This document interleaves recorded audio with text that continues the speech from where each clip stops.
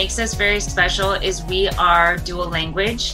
We serve students pre-K4 all the way up to 8th grade in a two-way bilingual model where half of our students are native Spanish speakers and half of our students are native English speakers.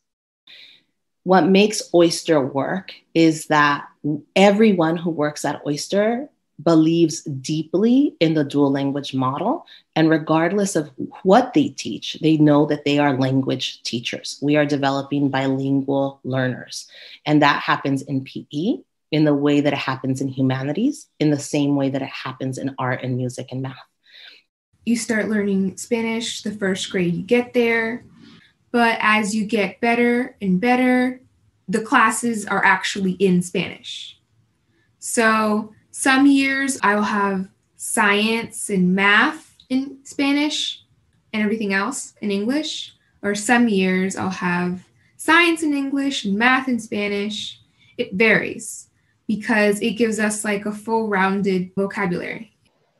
Oyster Adams es una comunidad multicultural que está muy comprometida con el bilingüismo, con la alfabetización en los dos idiomas y también en la parte sociocultural para que nuestros estudiantes sean capaces de navegar en este mundo pues multicultural.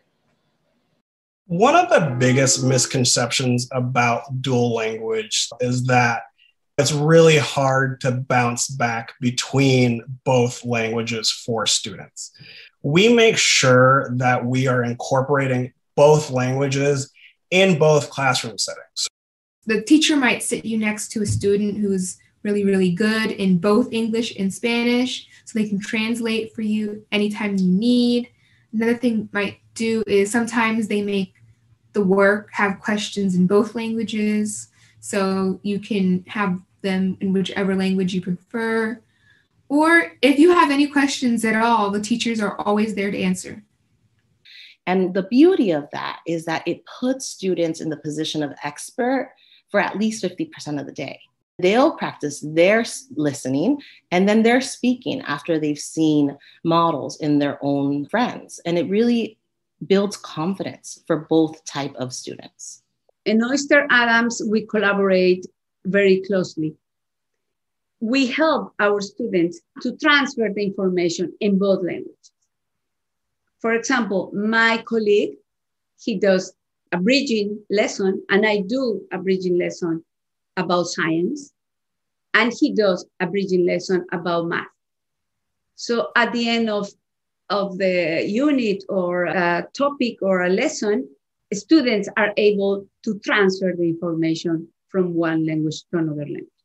And always when we're speaking, how have we set up our students with sentence stems, with sentence starters, with visuals and vocabulary words, so they never feel like they are in a position of silent.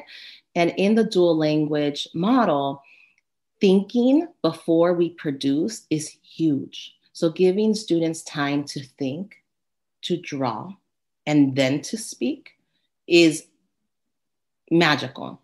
Assessments happen every moment in the classroom. So we say, all right, how is this student's reading doing? They're writing, they're speaking, and they're listening. So when we think about our kids getting the content, we set them up with language objectives. How will I explain through reading, writing, speaking, and listening that I understood fractions and equal parts, that I understood the main idea in my fables unit? Because the teachers are being very clear about how I will show that understanding.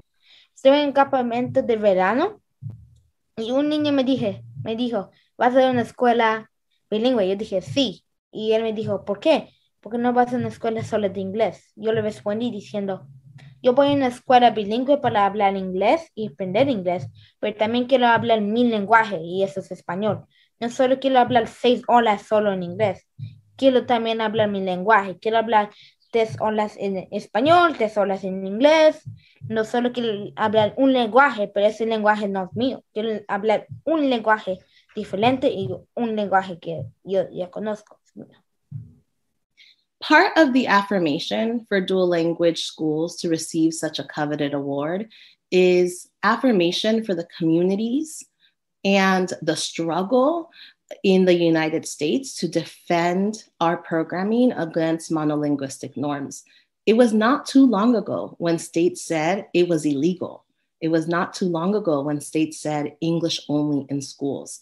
And now we see us being celebrated nationwide. So we are incredibly proud, and we hope that we are a source of inspiration for districts who want to move in this direction.